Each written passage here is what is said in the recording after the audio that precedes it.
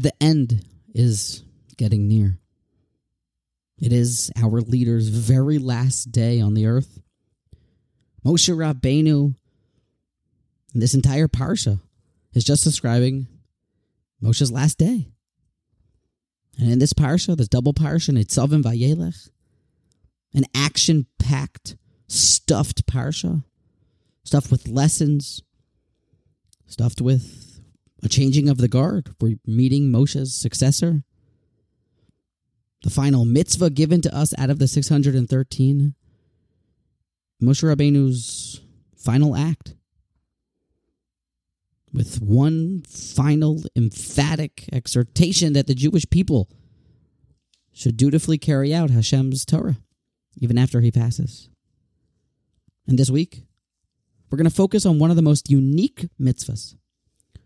A mitzvah that seems that we may understand it at some level, but when you really dig deep and you imagine the sight that it must have been to witness this mitzvah in action, how miraculous it must have been, and the depth behind it, my hope is that we'll come out with new chachma, new wisdom about it, and then conclude with the most unbelievable, extraordinarily inspirational idea from the great Alter of Kelm. What is this mitzvah? Which one are we going to speak of? There's none other than the mitzvah of Hakhel. Hakhel es ha'am, a mitzvah that Moshe Rabbeinu, he tells the Jewish people, the mitzvah is that on the very first day of Chol HaMoed Sukkos, man, woman, and child, everyone, must travel to the Beis HaMikdash. And the king, standing perched upon a wooden platform, a wooden stage, holding Torah Hazois, a very unique Torah scroll in his hands, authored by Moshe Rabbeinu himself, will read Sefer Devarim, at least a large part of it, to everyone. Everyone listens quietly. Every word must be heard. It's done by the Jewish people's most significant player, our king. And there's a lot of depth here. And there's a lot to ask on it. What's the point? Why was it done on Sukkos? Why was it done by the king? Why does everybody need to go? And when we really examine the psukim, so we have what to work with here, the Parsha tells us that V'yitzav Moshe Osam Lemor at the end of 7-year cycle, B'moed Shnas HaShmita, right after Shemitah has concluded, the year of letting the land lay fallow, a year of respite and recovery. Now, immediately following the Shemitah year, the first Sukkos, boom, first day Chol HaMoed, boom, king gets up, here we go with Hakhel. And everyone's got to be there. And what's the point? Hakhel es ha'am, gather the nation together, ha'anoshim v'hataf. Man, woman, and child, the convert as well. And why? L'man yishme'u, in order that the Jewish people hear, or l'man yilmadu, and that they learn, v'yor'u, and they fear as Hashem Elokeichem. That we should learn to fear God, and to protect Hashem's mitzvos, and to carry them out. And even the children, concludes the mitzvah, that are not old enough to learn, to understand, to fear, still, they should be brought. Everyone. A very interesting mitzvah. The mitzvah we refer to as Hakhel. We must ask ourselves, what's the point? What's the unique significance? What's it all about? Is it just so that we can learn Torah? Is that what it is? L'man yilmedu? Well, that wouldn't seem very unique. We're commanded to constantly be nurturing, even in our ordinary lives. Our study of Torah, b'shivtecha b'veisecha v'lechtecha b'derech. To talk Torah, to learn Torah, v'dibarto bam, v'shinantam levanecha. What's new? Why on Sukkos? Why immediately following the Shemitah year? And Rav Hirsch gives us, the great Rav Shamshin Rafal Hirsch, that is, gives us a real feeling of this mitzvah. He says, Shemitah was the year that all the businesses closed. Everyone was miraculously sustained. Parnasa was taken care of with miracles. Woman, child, everyone supported. Man supported by Hashem in supernatural ways. And here, everyone comes together right after the Shemitah year. Right as the new agricultural and business cycle will begin. We're going into the new year. Shemitah's done. Another 7 years. Tithings, making money, bikurim, all the fun stuff. A strong reminder that everything's miraculous. Understand, L'man Yilmadu, learn. L'man Yishmu, hear. V'yiraru, and fear. V'yiras Hashem. Right before you go into business. It's all miraculous. It's not in your hands. The holiday of Sukkot, of course, everyone comes together. B'simcha, is there any better reminder that even when we were in the wilderness that Hashem protected us with these magical clouds? Makes a lot of sense. Everyone must come to understand this lesson moving forward, that it's all from Hashem, and you cannot advance except through dutifully following through and fulfilling Hashem's holy Torah. So, for all the years of business coming forth, remember the Mitzvah of Hakhel. The nation is taught this by its highest representative, the Melech, with the entire assembled nation there. The idea of Hashgacha Pratis, the supernatural is as natural as natural, and the natural is supernatural. And its success can only be had through Torah. It's read to us by this very special Torah from Moshe Rabbeinu. And now, with this hopefully understanding of just the outline of what this mitzvah of Hakhel is, coming together to like the big event, the big expo of internalizing that advancement can only be had through following of Hashem's Torah. We turn to the interesting commandment that everybody must go. Everybody, including infants, who are not really involved in agriculture and business. In fact, even at the most basic level of studying Torah, knowing Torah, they have no obligation at all. But we are commanded explicitly, ho'anoshim v'hanoshim, men and women, v'hataf, an infant. Rashi explains to us. Why the men? Well, lilmod, to learn. Men got to learn Torah. V'hanoshim, why the women? L'shmoa, they got to listen to Torah. It sounds like they are obligated to know all these messages as well. V'hataf, but why the children? Doesn't make any sense. They're not bar mitzvah yet. We're going to schlep them out of their cribs, throw them inside of the Duna, put them inside the Honda Odyssey, bring them up the mountain, mess up the bedtime schedules. Needless to say that there's a mitzvah, though everybody needs to hear every single word of the Melech, and now we have 100,000 children inside the Har HaBayis. It's going to be quite loud. How are you going to hear the Kohen? How are you going to hear the Melech during Parshas Zachar? Right? How are you going to hear every single word with a bunch of crying babies? It would seem like a better idea to let them sleep comfortably in their cribs. But no, they must come. Why? Says Rashi. You bring the children. Vataf, lamabo, why are they coming? Loses schar lemiviehem. To give reward to those that bring the children. As if there's going to be a big schlep. It's going to be uncomfortable. A lot of screaming loud kids. But it's exactly the point. Seems like the more tircha, the more stress, the more exertion. Schlepping more kids, more exertion, more reward, more schar. It's unbelievable. Now, explaining this Rashi, the Alter of Kelm gives us a world-shaking pshat.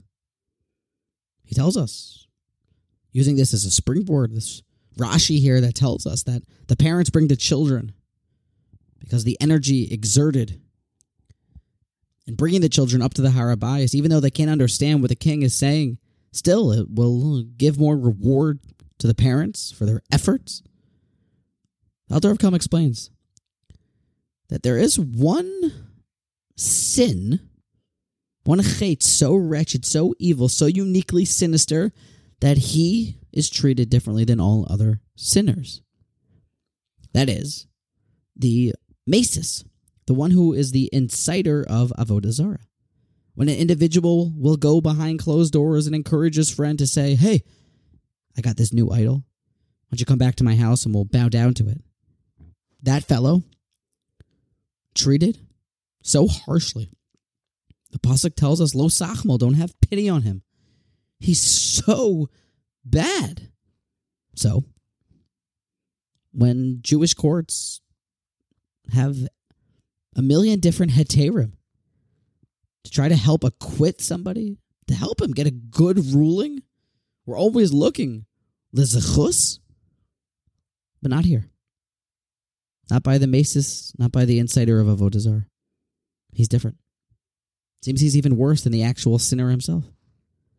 One of the many examples of this is that if you have information that you can testify about somebody who has just been sentenced as guilty, but you have information that may be a cause for a retrial, you are obligated to walk down to the courthouse, give your testimony, and try to help out. But not here. If you have information that may acquit or cause a retrial for this inciter of Avodah Zarah, you're prohibited from testifying. He doesn't get that zchus. And while most courts, most sinner, he will be judged by an individual who is a more compassionate person. He has children. The Gemara tells us he should have children. He has to have children, so he has that certain, hopefully mature and very calm approach. He understands the value of life. He's a good judge. Not here. Even an old, grumpy, childless male can judge this case because it seems this man, this inciter of Avodah Zarah, is just that bad. He's just that wretched. There are many examples of all the different kulos that we will use to acquit somebody that this Mesis does not have access to. It's hard to understand, but perhaps at least a beginning of the idea, why is this guy so bad? Just seems to be the opposite of everything that Jewish people stand for. You're encouraging evil. You're the opposite of Avram Avinu. You're just the worst. But the Biruchim tells us that the Alter of Kelm told us we have this Masorah, we have this tradition, that good outweighs evil. Mida toiva meruba. And if there is something so uniquely bad about encouraging people to go off, to do bad, to sin, to, hey, come over and sin with me, well then can you even imagine the greatness of coaxing people to the path of Torah and righteousness? To be mezakeh harabim? Could you imagine the schar and persuading the Jewish people to come back to the path of righteousness and light and Hashem? To be oisek b'tzorchei tzibur be'emuna? It's unimaginable.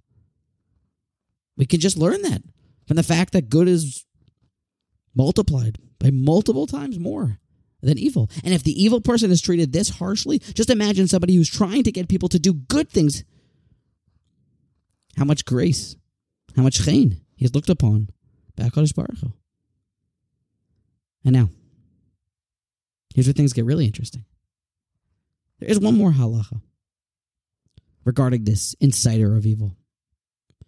And it is that even if he will go over and try to encourage a sin, but that person will deny him, say, I'm not interested. Keep your idol to yourself. I don't want nothing. As if you walked over to the Chafetz Chaim's house, knocked on his door and said, hey, I have this inappropriate new television show on Netflix. Why don't you come watch it? And of course, he flicks you and says, get out of my house. I want no interest in it. And of course, you're unsuccessful.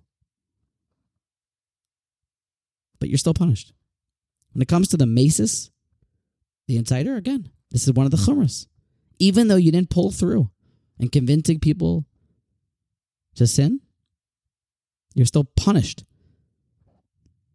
because of your failed attempt at pushing people off the path of Torah.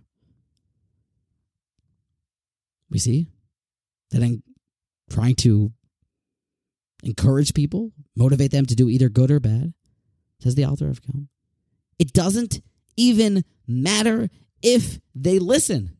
And now flipping it back, continuing on this path. Now when you're trying to encourage people for good, says the author of Hakhel, to be mezakeh es harabim and teach them Torah, set up their kiddushes and encourage them and give drushes and say tehillim for them and help them out. And maybe they don't even listen to the shir. They don't even take your help.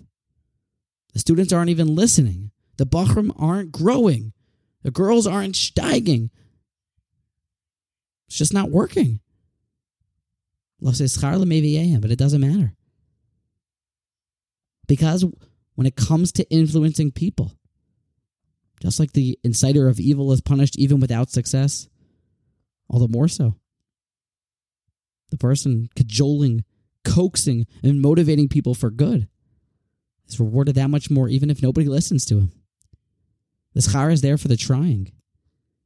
What an unbelievable chiddush. You're giving your shir to a big shul, you send out the flyers. Going around the town, come to this new shir on Lashon Hara. And try to go through the laws, and we're going to really get into it and become better people and protect our mouths from speaking slander. And comes the night of the shir and nobody shows up. You still give that shir with all the zest and all the excitement, even though nobody's listening. Lase schar lemeviyem, you still get the same schar, it sounds like. The bachrim, they're not becoming Talmidei Chachamim. They're not listening to the words, God forbid, of their Rebbe. The Rebbe's still being marbitz Torah. He's still trying to encourage and motivate. Lase schar lemeviyem. The students not listening to the Mora, to the teacher. They're still chutzpahdik. But the teacher should never stop attempting, it sounds like. Because you're still rewarded. You're still doing the right thing. And you're trying to motivate Jewish people to be mezakeh es harabim. V'chol mi she'oiskim b'tzorchei tzibur be'emunah, HaKadosh Baruch Hu yeshalem secharam. And we can add to that. Even if nobody listens. Even if nobody can understand what you're talking about. Even if your efforts are futile. Still, you never stop encouraging and motivating. And so back to our question. The children? You're bringing up the little kids? They can't hear anything. They can't understand anything. Doesn't mean anything to them. Really, why is there any schar going to the parents if the kids aren't going to get anything out of it? The question doesn't start. When it comes to inspiring and motivating and helping out the public, doesn't matter if anybody gets anything from it. Doesn't matter if the kids will never understand it. It doesn't matter if the kids have headphones on and they can't hear anything, but if you're bringing them up and you're trying to be mechazik them, putting in the effort, well then, lase schar lemeviyem. It reads beautifully in our Rashi. The Taf, the kids, they cannot get anything out of it, yet still paid handsomely. The chizuk this week is that you should never stop encouraging. You should never stop teaching. You should never stop talking. You should never stop any of the good practices that you have. Furthermore, I'm not sure that the world talks about this enough, but the Shulchan Aruch of Musar, the duties of our heart, a sefer named Chayves Halavavos, he tells us that it is impossible to enter into the next world and be meritorious without being mezakeh es harabim. If you know all of Torah and you are fully righteous, but you were totally selfish the entire time and you never encouraged the public, you never were mezakeh es harabim, you were never osek b'tzorchei tzibur, well then you just simply don't have a key to the next world. Needless to say, the Chayves Halavavos tells us a second reason you should do it is because it's just a better investment. Every single time you teach Torah or help somebody, they just become certain soldiers in your army of Torah and mitzvahs that are now racking up even more bonus points on your own account. Needless to say. The great Alter of Vayeilech has an entire chapter about the importance of just being mezaka es harabim. It's everything. If you go through the greatest Jewish heroes, most influential figures in our history, you will find one common thread, that they are all remarkable klal people, people of the public, people that are trying to help as many people as possible. From Avram Avinu all the way down to Reb Chaim Kanievsky, giving up of their time. Remarkable Bali Chasadim. So many through the years. And this is now a new monkey wrench in all of this. That even if you're not successful, even if nobody listens, even if you got all the tzedakah money, or you got all the different time that you're trying to give away, and you're trying to encourage, and you're trying to teach, and nobody comes to the share, and nobody's listening, you still bring the kids. You still get the reward. In the same way that the Masis was totally unsuccessful and inciting people to do evil, he still gets punished. Double, triple, 500 times the good reward for somebody who tries, even if he's not successful. So never stop teaching. Never stop motivating. Give your time, give your energy, and give your effort to the people. Be osek b'tzarchei tzibur be'emuna, and go be mezaka es harabim.